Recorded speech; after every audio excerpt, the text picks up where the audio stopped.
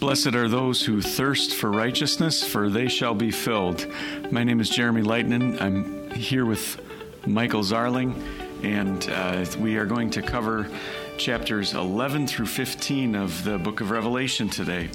So we're glad that you are joining us, and there are some images in the book of Revelation chapter 11 that might be a little bit tricky at first glance. The one that sticks out the most is the two witnesses, these two men walking together and condemning evil and dressed in black. You know, you could maybe make a comment there about the theater and movies and Men in Black. Oh, Men in Black, yeah. Or one of your favorite country music singers, too, the Man in Black. Oh, no, I'm not a country music fan. Oh, you're not? I thought... But are you talking about Johnny Cash? Yeah. I thought I saw you wearing your Johnny Cash shirt the other day. I don't know if I have a Johnny Cash shirt. I do like Johnny Cash. I didn't know... I wouldn't have categorized him as country. I don't know what I would have categorized him as, but...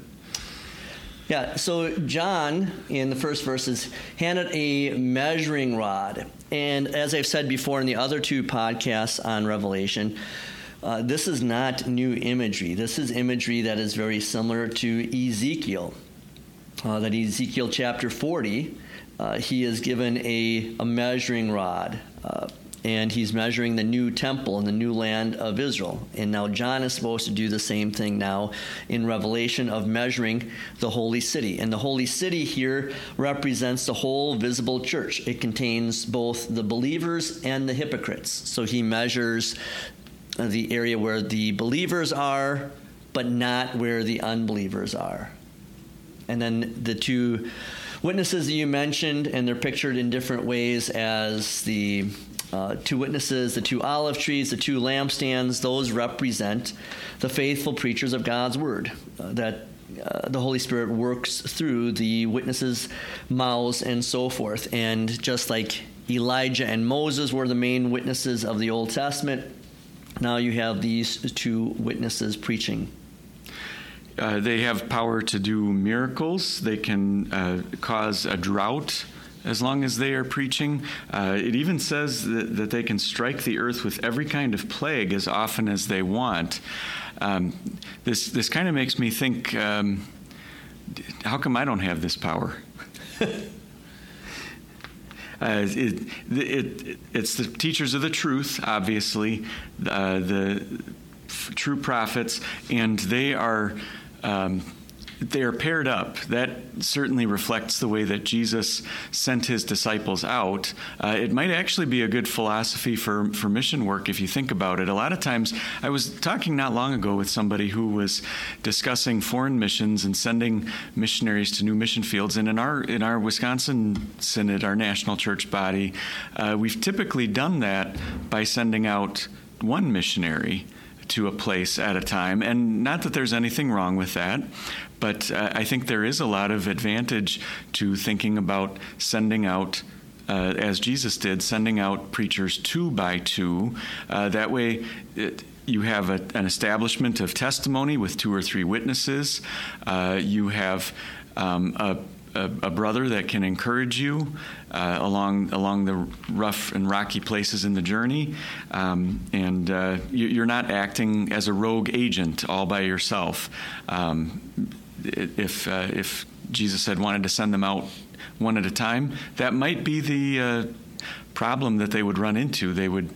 People would say, "Well, you're just spouting off about your own religion." But now, if we have two, then that adds some authority to it. And these two witnesses do have the authority from God, that they're able to call down fire that comes out of their mouths to consume them. And then that's a picture of what Elijah did when wicked King Ahaziah commanded him to come, and Elijah called down fire, lightning from heaven, and burned up a group of 50 men, and then a second group of 50 men. And finally, the third commander of the 50 men said, "Hey," he fell down on his knees before Elijah. hey, don't call down fire on me. And then Elijah was told by God to go. And then the second... I think that might have been Elisha. It's Elijah, 2 Kings 1. Okay. All right. I was doing my homework, Jeremy. Good. And then it also says that they had the authority to shut the sky. Well, that's also Elijah, not Elisha. That one I remember. Okay. That Elijah told Ahab that it would not rain until Elijah commanded it. And then it says that having the authority to turn water into blood, that's the first plague that Moses used. So again, everything in Revelation, well, most of the things in Revelation you can pick up on if you know the rest of Scripture. There was a seminary professor who preached this text as a basis for a graduation sermon. It was the year before I graduated from seminary, and I didn't hear about it. I didn't hear it myself, but I did hear about it, and I guess what I heard was that it was a little bit unsettling, because the fact is that these two witnesses die, and all of the people on earth are so happy that these two witnesses are finally shut up, that they're not condemning sin anymore, that they even do things like send each other gifts. They have parties to celebrate the demise of the two witnesses, but then there is a resurrection that John sees of the two witnesses, and it can be kind of an unsettling thing to think about the animosity that we face in the outside world, and how death is a reality and a crown of honor that Jesus does grant to certain of his followers. And this is going to take place then for 1,260 days, 42 months, 3.5 years. You're going to hear that here, that time frame in chapter 11, and then throughout the rest of Revelation. What that means then is the rest of, or the New Testament time that we're living in. So this kind of persecution on God's saints is going to happen, even dragging the bodies of the saints through the city and not burying them. And when I read that, I pictured the movie Black Hawk Down. Our military helicopter goes down, I think it's Somalia, and then they grab the American soldiers and they're killed, and they dragged out in the street. And that's what the enemies of God will do to God's saints. But we're grateful that even though there's going to be that persecution and the desecration of bodies for God's saints, as you said, Jeremy, then there's resurrection at the end. You brought up those numbers, and it is important to keep track of the numbers in Revelation, the 42 months, 1,260 days. And if you do your math, those are always going to be a 3.5.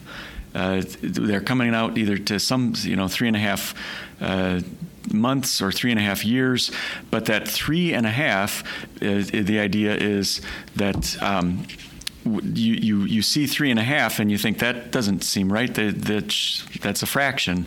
Well, add another piece of the fraction on, and you've got 2 3.5s. It brings it to 7, and then that is going to be the end of the visions, or the end of the revelation. And this chapter itself ends with another picture of Judgment Day, and another camera angle, like we've been saying all along, of the football play or the hockey goal or whatever sport you like where you see instant replays in it. The one thing you may want to take note of is in verses 16 and following, and verse 15, there's a song. And it's easy to think when you read the songs in Revelation that, this is something happy or cheerful or joyful. But the odd thing about this song is that, as beautiful as it is, it doesn't have, it has a very somber tone. That's, I guess, what I'm trying to say, is it's just saying that God is going to take out justice. He's going to avenge his saints. Anything else on this chapter? No. So, as difficult as chapter 11 is to understand, I think chapter 12 is much easier to understand the symbolism. So this chapter then begins the second half of Revelation. It offers us a close-up look of Satan and his henchmen. So this is the first of a series of 7 visions. And so this chapter is one of the most important chapters in Revelation because it clearly identifies the time span of Revelation.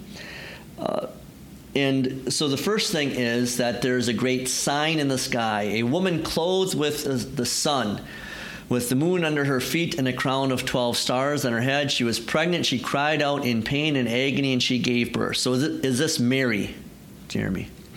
Well, I can certainly see why people would think that. And I also don't want to say it's not Mary, or, you wouldn't really want to encounter somebody reading Revelation 12 and they say, oh, this is talking about Mary. And you wouldn't walk up to them and say, you idiot, how could you possibly think this is the Virgin Mary? What I like to say is it's not just Mary.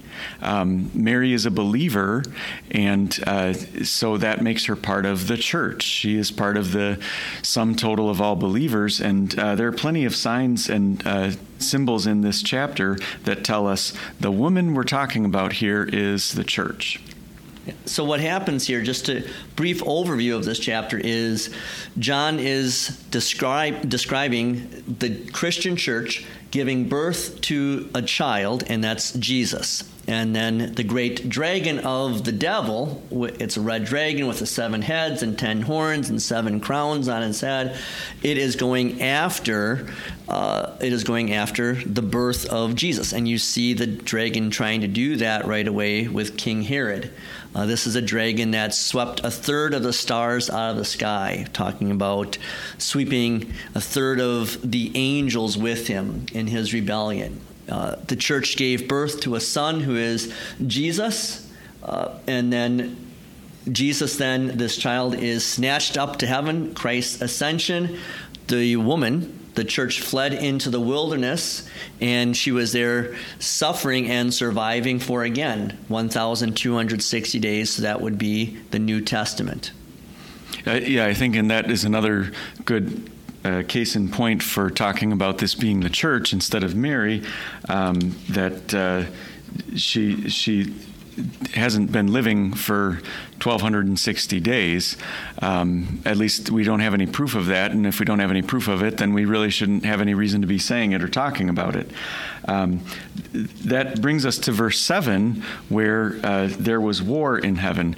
Now, I've always had students, when we get to that verse, who ask, now how can that be? How can there be war in heaven? And I try to explain it by saying, well, don't think of it as this is the glorious abode of God and the departed saints. And it's not like, well, for a day or two, suddenly heaven wasn't wonderful, and people were like, can you believe that war that happened? The departed saints didn't have any kind of experience like that. This is, when it says heaven, it's referring to the unseen realms. The whole region, or dimension, you might say, of where angels and spirits and demons and God exist outside of our physical, visible reality.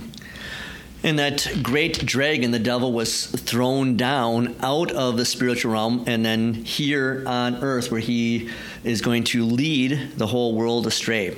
And one of my favorite images in the Bible is this one of Saint Michael, the archangel, standing with his foot on the throat of the dragon, or sometimes just the evil demon of the devil, and got his sword raised in victory.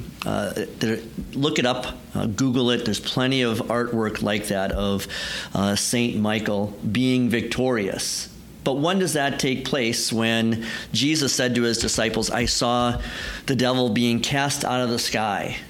And when does this battle take place? And this is, we're going to use this, I'm going to use the same rule that I have throughout interpreting the book of Revelation, that this is not just one particular time. It's a whole bunch of times that are very similar to each other. So you could, of course, see the first time when Satan was thrown out of heaven, but you can also see any time that God and his angels defeat Satan and what he wants to do, that there is the archangel and his army casting Satan down. So it could be a lot of different cases. But the main time that the great dragon was hurled down, that ancient serpent, was at Jesus' crucifixion, when he was hurled down, and then Jesus, as the Son of God, stepped down and crushed the ancient serpent's head, and being struck then in the heel. And again, another song, and this is a song that we hear in different formats in our Lutheran worship. Now have come the salvation, the power, and the kingdom of our God, and the authority of his Christ. That's right before we start singing the Sanctus, the Holy, Holy, Holy, in the Lord's Supper. And then how did the saints and the angels, because now the saints are included in the defeat of the dragon and the devil, or the dragon and his demons, they conquered him, verse 11, because of the blood of the Lamb and because of the word of their testimony, that they used the blood of the sacrificial lamb and they used the word, which is Jesus also, to defeat the devil. Those are the two things you need in order for Christian faith. You need to have Jesus and his sacrifice, but you also need to have somebody speak it. You need to have somebody tell about it before it can become a reality. So one of the stories I like to tell around Reformation is that growing up on the farm, sometimes I'd have to do chores late at night and in the dark. We didn't have a whole lot of lights, and we're out in the boonies anyhow, and it's kind of spooky out there, and so I would sing. And that was scary enough because I wanted to keep demons and so forth away. We also had like sheep that would headbutt you when your back was turned, and mean roosters that would come with their huge claws to try and gouge out your eyes and things like that. But the big thing was just kind of as a kid, 12, 13 years old, the devil. So I would sing, figured that would be scary enough, and then singing A Mighty Fortress Is Our God, which talks about scaring away the devil with one little word, I can fell him. That's a great thing to do, and that you might think he's being facetious when he talks about singing and scaring away the devil, but that is something that Luther talked about, and that is something that's a reality. If you even just think of Saul in the Old Testament, when the demon would torment him, how did they fix that problem? Well, they got David, or they got somebody to come and play music, and it would soothe his affliction with the demons. I just wanted to give you a chance to point out the fact that you share a name with the archangel, so I didn't know if you wanted to tell everybody what your name means. It means one who is like God. And when we merged our churches this last year and we gave members the opportunity to submit names for the new church, I will be honest that one of the names that was submitted was St. Michael and All Angels Lutheran Church. I'm not going to tell you who submitted that, but it was one of the submissions. I think this is significant. One who is like God. There are some theories out there about the Michael being a name for Jesus, that this is actually Jesus himself, which if you say one who is like God, then that would have to be Jesus. I actually lean more toward the direction of saying this isn't a created angel, Michael is, and the way you translate his name is simply who is like God, because then what you're saying by asking the question is no one is like God. And you forget the counterpart to that in the upcoming chapters when it talks about the beast of godless government. Everybody's asking the question, who is like the beast? The greatest thing we can have is government. Well, Michael tells us the opposite. No, who is like God? And then the dragon goes after the woman. So the devil's going after the Christian church, finds her in the wilderness, in the desert, and then he spews water out of his mouth like a river. And so that's a picture of continuing persecution of the church. And we're going to see that especially in chapter 13, as now the dragon has two beasts work alongside him to go after and persecute the Christian church. And yet, God protects the woman, the Christian church, as the earth helped the woman. The earth opened its mouth and swallowed the river which the dragon had spewed out of its mouth. So that's an imagery that Satan cannot destroy the church. He can attempt to pick off individual believers, her children. And this war, though, John says, is going to continue until the last day. And I think the two wings that are given to her are like an eagle.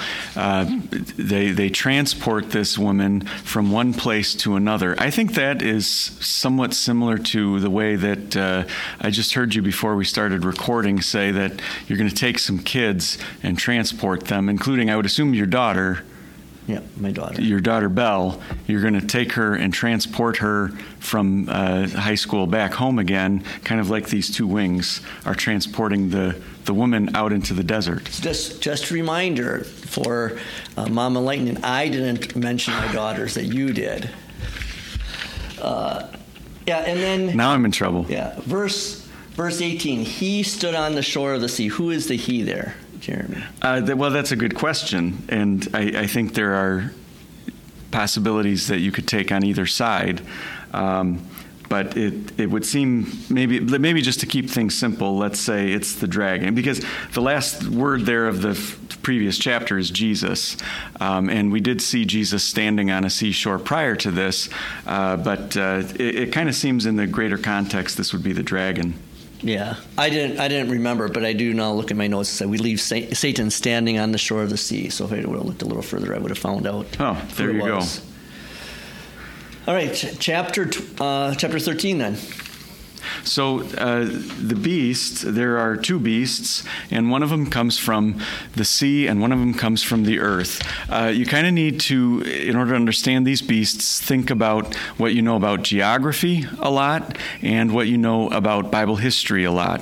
Okay, so first of all, the beast out of the sea, picture yourself as a Bible-believing Jew in ancient times around the time of the New Testament, and you live in the Holy Land, and what is it that comes out of the sea? The sea is the big body of water to your west. In fact, the word in Hebrew for sea is identical to the word for west, because that's how they oriented themselves.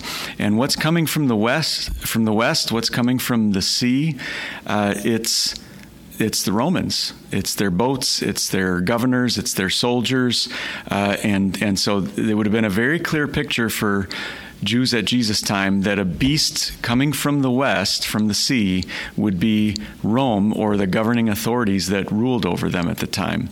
The beast out of the earth, think about what I just said a second ago, the Holy Land. The Holy Land, and that's what Jewish people to this day are still, many of them still very fixated upon, and they were fixated upon at biblical times. The land, this is our land, this is the promised land, this piece of land.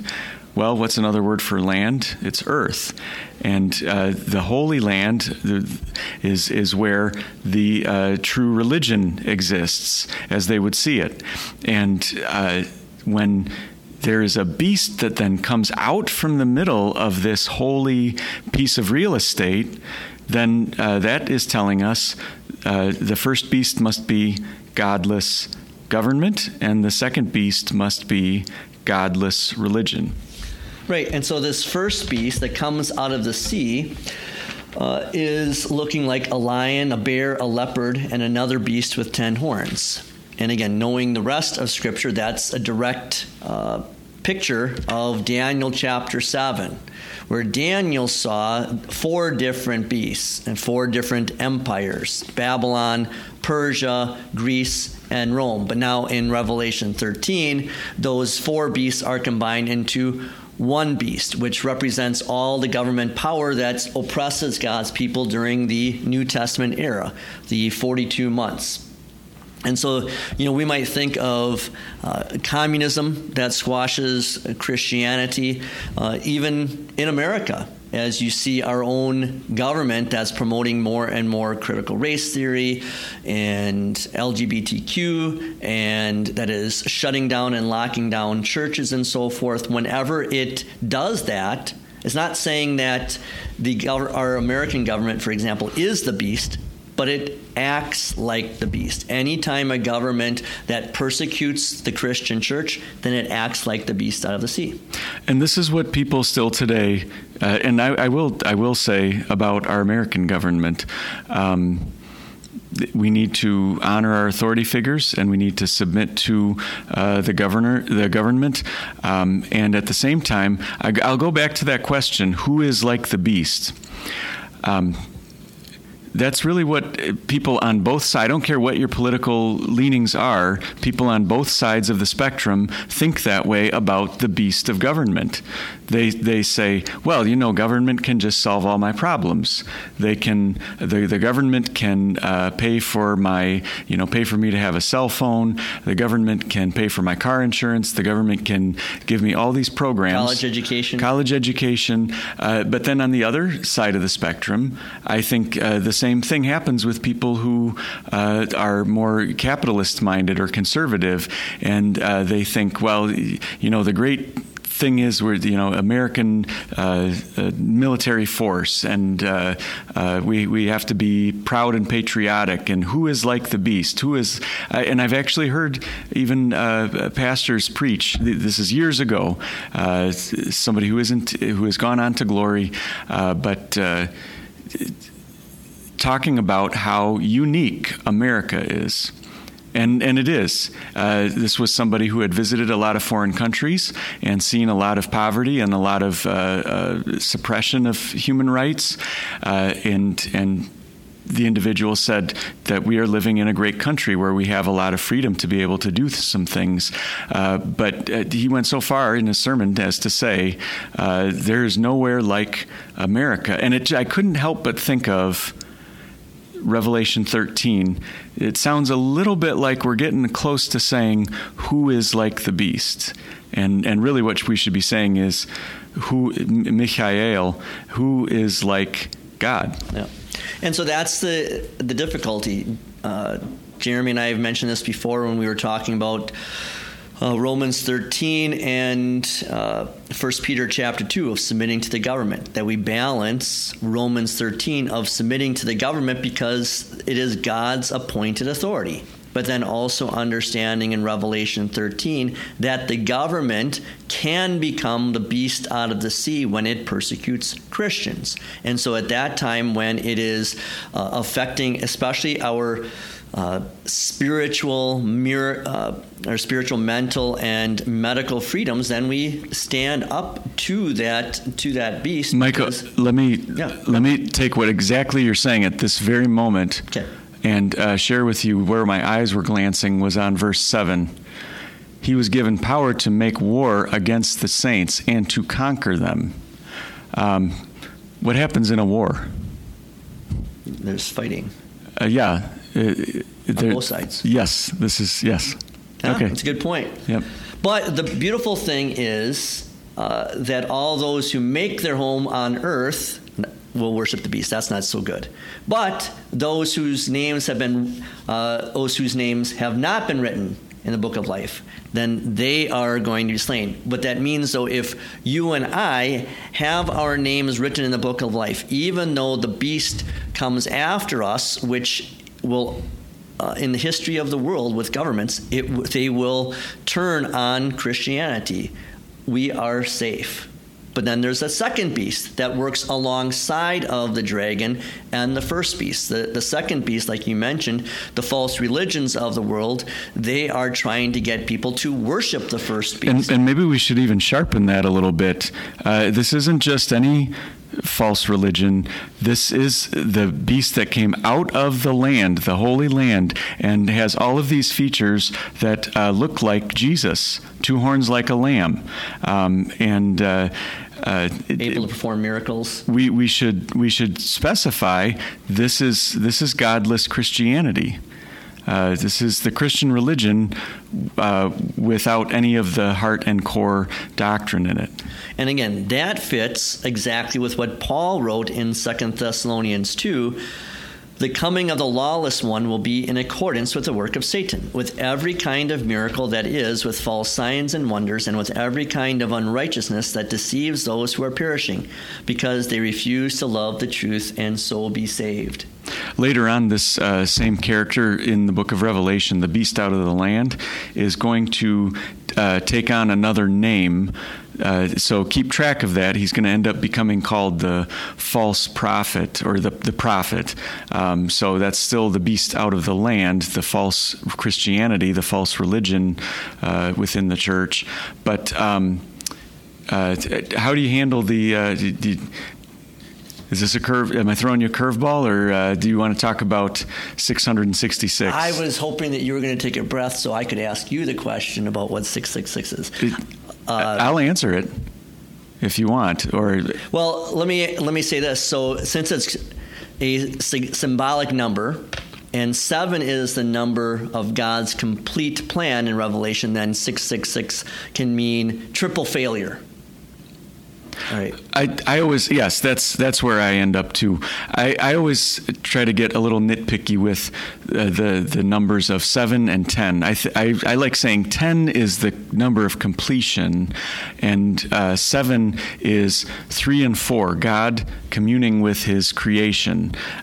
Sometimes that's in judgment, 7 bowls of wrath and so forth. But 3 and 4, the Trinity and the four corners of the globe, is God communing with His creation. And what is Satan always trying to do? He's always trying to mimic God and commune with or interact with people. And what we see here is so often you're going to see 666 as this is the voodoo that it calls up Satan from the abyss, and this is how if you put this number on things, it's bad luck or something like that. No, I like to teach it more like this is our mockery chant, like a stadium chant at a sporting event where you want to make fun of the other team. This is what we do to Satan. We say, "You are a triple failure." Yeah, I found this sentence as a great thing I found in my notes of Satan often comes close in his attempts to destroy God's kingdom. At Bethlehem, he missed only one baby, but he always falls short. That was a good point by the commentator. Absolutely. But 666, it's not what do they say? Barcodes. It's not a chip. Oh, your in your body. Credit card. Everybody has to have this. The whole point of it is it's something you can't see. Right. The mark of the beast is something in the spiritual realm. So don't. I talked to people that were wondering that maybe about vaccine, that the vaccine is the passport, the mark of the beast, or the vaccine passport is the mark of the beast. No, you can't see the mark of the beast. It's not going to be a visible thing. So let me tell you this story to kind of tie in chapter 13 and 14 then is years ago I went to the prison in Sturtevant, which is just outside of Racine, to visit Tyler. Tyler had been baptized at our congregation Racine at Epiphany. And then he fell away even after his confirmation class. I mean, he stole from his grandmother, who loved him very much. He got into drugs and so forth. But Tyler had asked me to come to jail, to the prison, to visit him. And I went there, and he started crying. And he told me that he had hated God so much as a teenager that he stole and he got into drugs, but he even got into Satanism. And he hated God so much he had the number of the beast, 666, tattooed on his heart. He said, "I don't want that anymore." And I told him, "Tyler, that's just a tattoo, a mark on your skin." Then we looked at Revelation 14 that talks about another mark, and I told him that mark, that seal of the cross, that was placed on you at your baptism. That God isn't looking at the 666 that's written on the skin over your heart. What God looks at is the mark of the cross that was placed on you at your baptism. No one else can see that, but God can see that. That trumps a physical mark of the beast on your chest. And then he cried some more, but that was tears of joy. Nice. That's a great story. We have the lamb and the 144,000 in chapter 14. And there is this promise. That's a great transition. I don't think I even need to say too much more about the 144,000. It's simply that number that says all the believers. It's not a number for counting. It's a number for communicating. It's all of the believers that have ever existed and have received the promise of eternal life. We come to 3 angels in verse 6. I guess there was that thing in verse 4 about not defile themselves with women. That doesn't really have anything to do with marriage or marital relationships. It has more to do with being obsessed with the soft and pleasant things in life. That's kind of the picture of women there. Is the picture of using the image of a woman for things in life that are pleasant and soft, and if you're obsessed with that and you think that is what is the main thing in life is just to be comfortable all the time, then that is what this is a curse or speaking against. And so they're standing on Mount Zion. And Mount Zion, so there's a number of churches around here and maybe where you're listening from that are called Mount Zion, and that's Jerusalem, the New Jerusalem, Mount Zion in heaven. And before we saw the 144,000 saints that John sees streaming out of the tribulation, coming up out of the earth. Now we see those saints in heaven. And they're singing a new song. That's the gospel. The good news of the gospel is always a new song, even though it's an ancient message, because on earth we never outgrow our need for it. Because we sin every day, we need to hear the new song of forgiveness every day.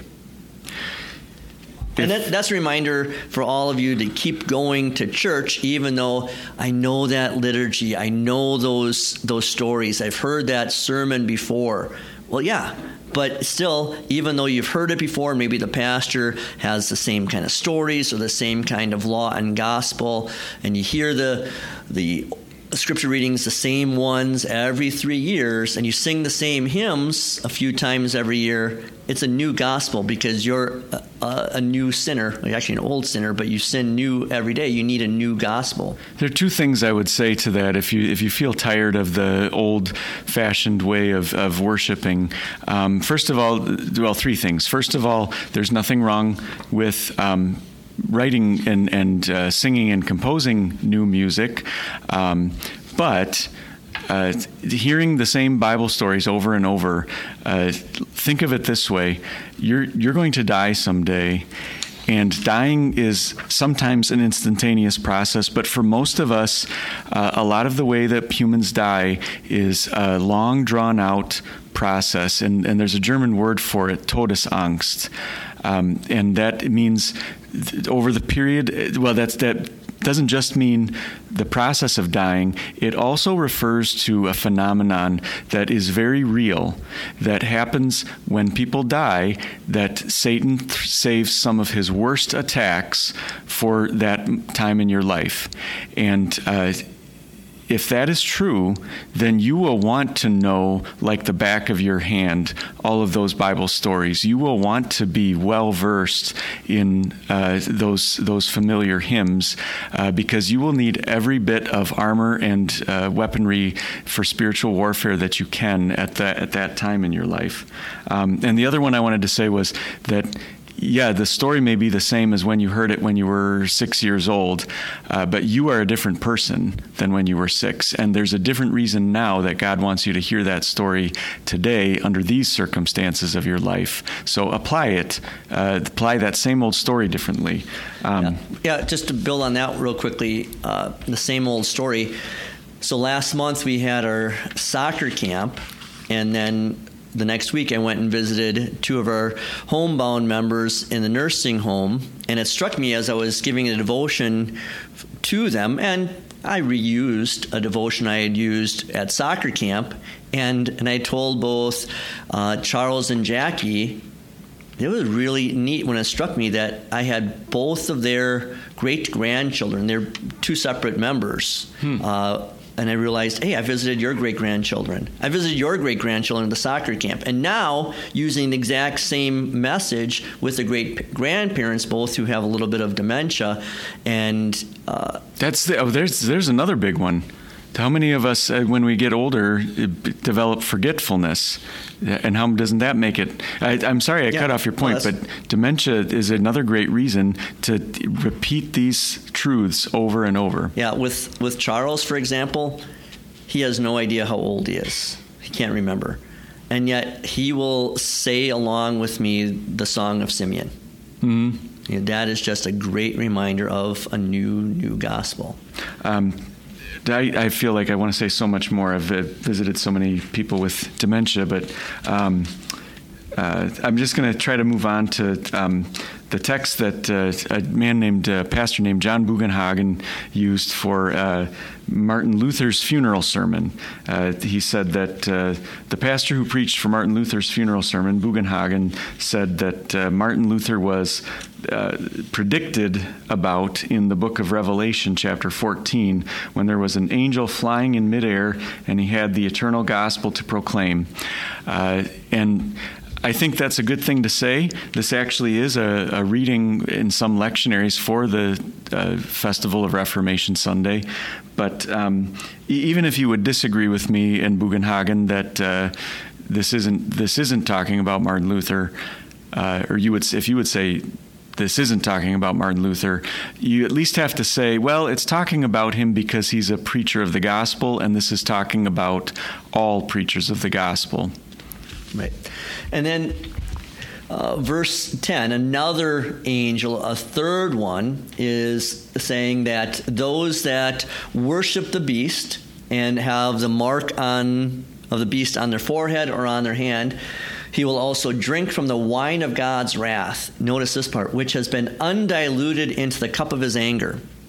So wine, back in the ancient times, was often mixed with water in order to dilute it. But here, God's wrath is not diluted. It is poured out full strength. For us as God's saints, one of the images I like to use all the time is that Jesus drank every drop of God's wrath. We don't get any of the undiluted wrath. But when the unbelievers reject Christ as the lamb of their sacrifice, then they get it all on them.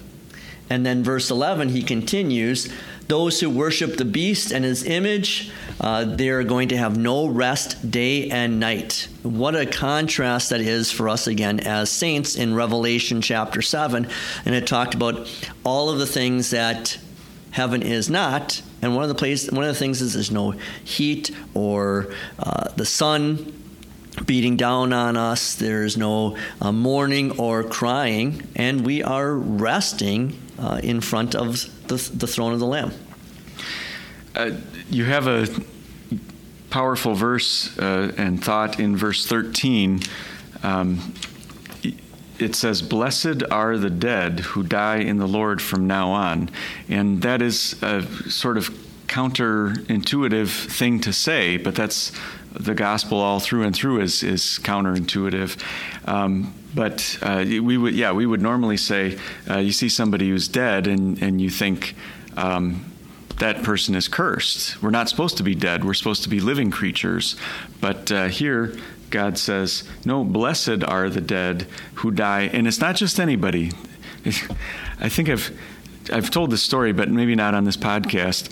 The one time that I went to a funeral of a relative of one of our members in Benton Harbor, Michigan, and it was one of the other churches in Benton Harbor. It was some kind of African Methodist Episcopal or Baptist church, and I was the only white guy in the crowd.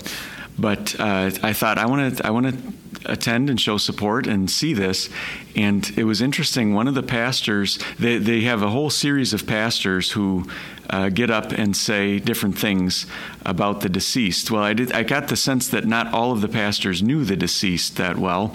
And then there was one who said, he basically said, boy, you go to some funerals these days, and it pretty well sounds like everybody's going to heaven. Yeah.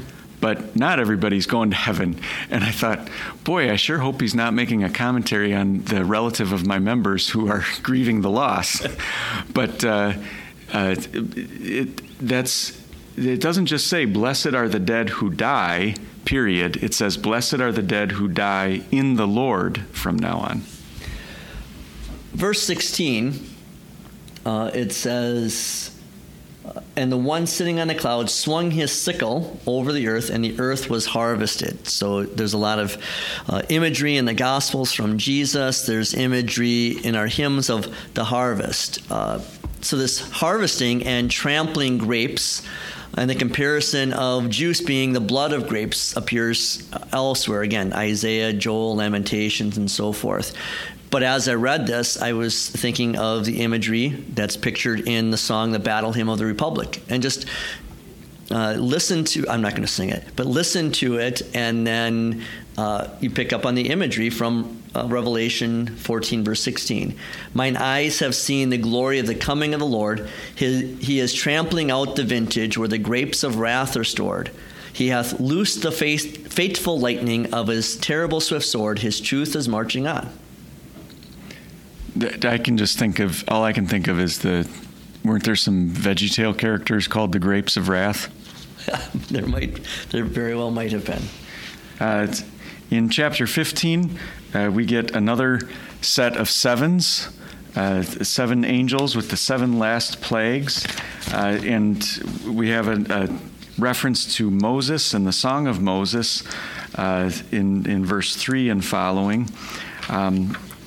There is a picture of heaven and the angels and the plagues, and you might think it gets just a little bit repetitive with some things that we've seen before, but as we've been saying just a minute ago, repetition is a good thing. What else do you have to say on this version? But the key is that did you not mean to jump into 15 yet? Yeah, I did. I just don't have a whole lot that to add to chapter 15, except that these bowls of wrath, it is the same imagery we've seen before, but now it's intensified. And John then looks and he sees the sanctuary of the tent of the testimony. That was the dwelling place that God built or had Moses build in Exodus. That's a special place of God's presence as he dwelt among the people of Israel. But here, this picture is used to indicate that the 7 plagues come from God because they come out of his sanctuary. And then, like the Old Testament dwelling built by Moses, the temple in Jerusalem was a place that was a special sign of God's presence. But the true temple is going to be in heaven. And in the body of Jesus himself, he said, destroy this temple and I will build it back up in 3 days. His body is where God dwells physically among us. We don't need a building anymore to be the temple. We have Jesus' human body that is the dwelling of God among mankind. I guess the only other thing I would say about chapter 15 is something that I was just teaching in Acts chapter 9 for my students today and over this week. It says that the church grew in fear when Saul was finally converted. It says the church grew in fear, in the fear of the Lord. And that might sound like, well, now Saul is on your side. You don't need to be afraid of him anymore. Well, no, the point is not being afraid of Saul or a terrorist. The point is when God says something, you take it seriously. He's not messing around when he speaks things. And that's true of his law, but it's also true of his good news that you should say, like Abraham long ago, yes, Abraham, you're going to have a child. Your wife, someone of grandma's age, is going to give birth to a baby. Abraham took that word seriously. And this is what we see in chapter 15, is a God who does not want us to think that he is joking around. He's being very dead serious about his threats and about his good news. And then just to tie things up a little bit, John sees this sea of glass mixed with fire, and then they're singing the Song of Moses. Again, go back to the book of Exodus, and you see Moses and the Israelites standing next to the sea, the Red Sea, after it's drowned all of the Egyptians, all of God's enemies, and they sing the Song of Moses. And then also in Revelation, here it's talking about the sanctuary, that it's too late to enter the temple on Judgment Day. Those who have despised God's word become hardened to it, and then they're hardened by God. And then the 7 plagues mark the end of the world. It is then that believers will enter the sanctuary of God's heaven with their glorified bodies. So just to wrap up then, Jeremy, with this chapter, when will we, as God's saints and those listening to us, when we stand around the sea and sing the Song of Moses? Jesus says no one knows the day or the hour, so you're really asking me an inappropriate question. Well, we do know it'll be on the last day. That's what I was looking for. On the last day, when the enemies of God's church are destroyed, and then we are gathered together in eternity.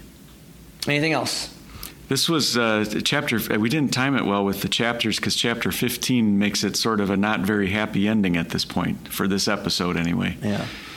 But you can continue in your daily Bible readings. As if you follow Pastor Hagen's schedule, you're going to be going through Ephesians and Malachi. But Jeremy and I talked about that we're going to keep going through Revelation for the next 2 weeks. So keep on reading Revelation 16 through 22. Add that to your schedule. We're probably not going to have time to do commentary on Malachi and Ephesians. We're going to do the rest of Revelation, and then we'll all be back together again on the same schedule in a few weeks when we're on Matthew. But today, we discuss the great dragon with the 7 heads. I don't know if you know your Godzilla monster verse very well, but there's a 3-headed dragon that shoots lightning out of its mouth. So this is Pastor Zarling with King Ghidorah. Stay thirsty, my friends, then drink deeply from the water of life.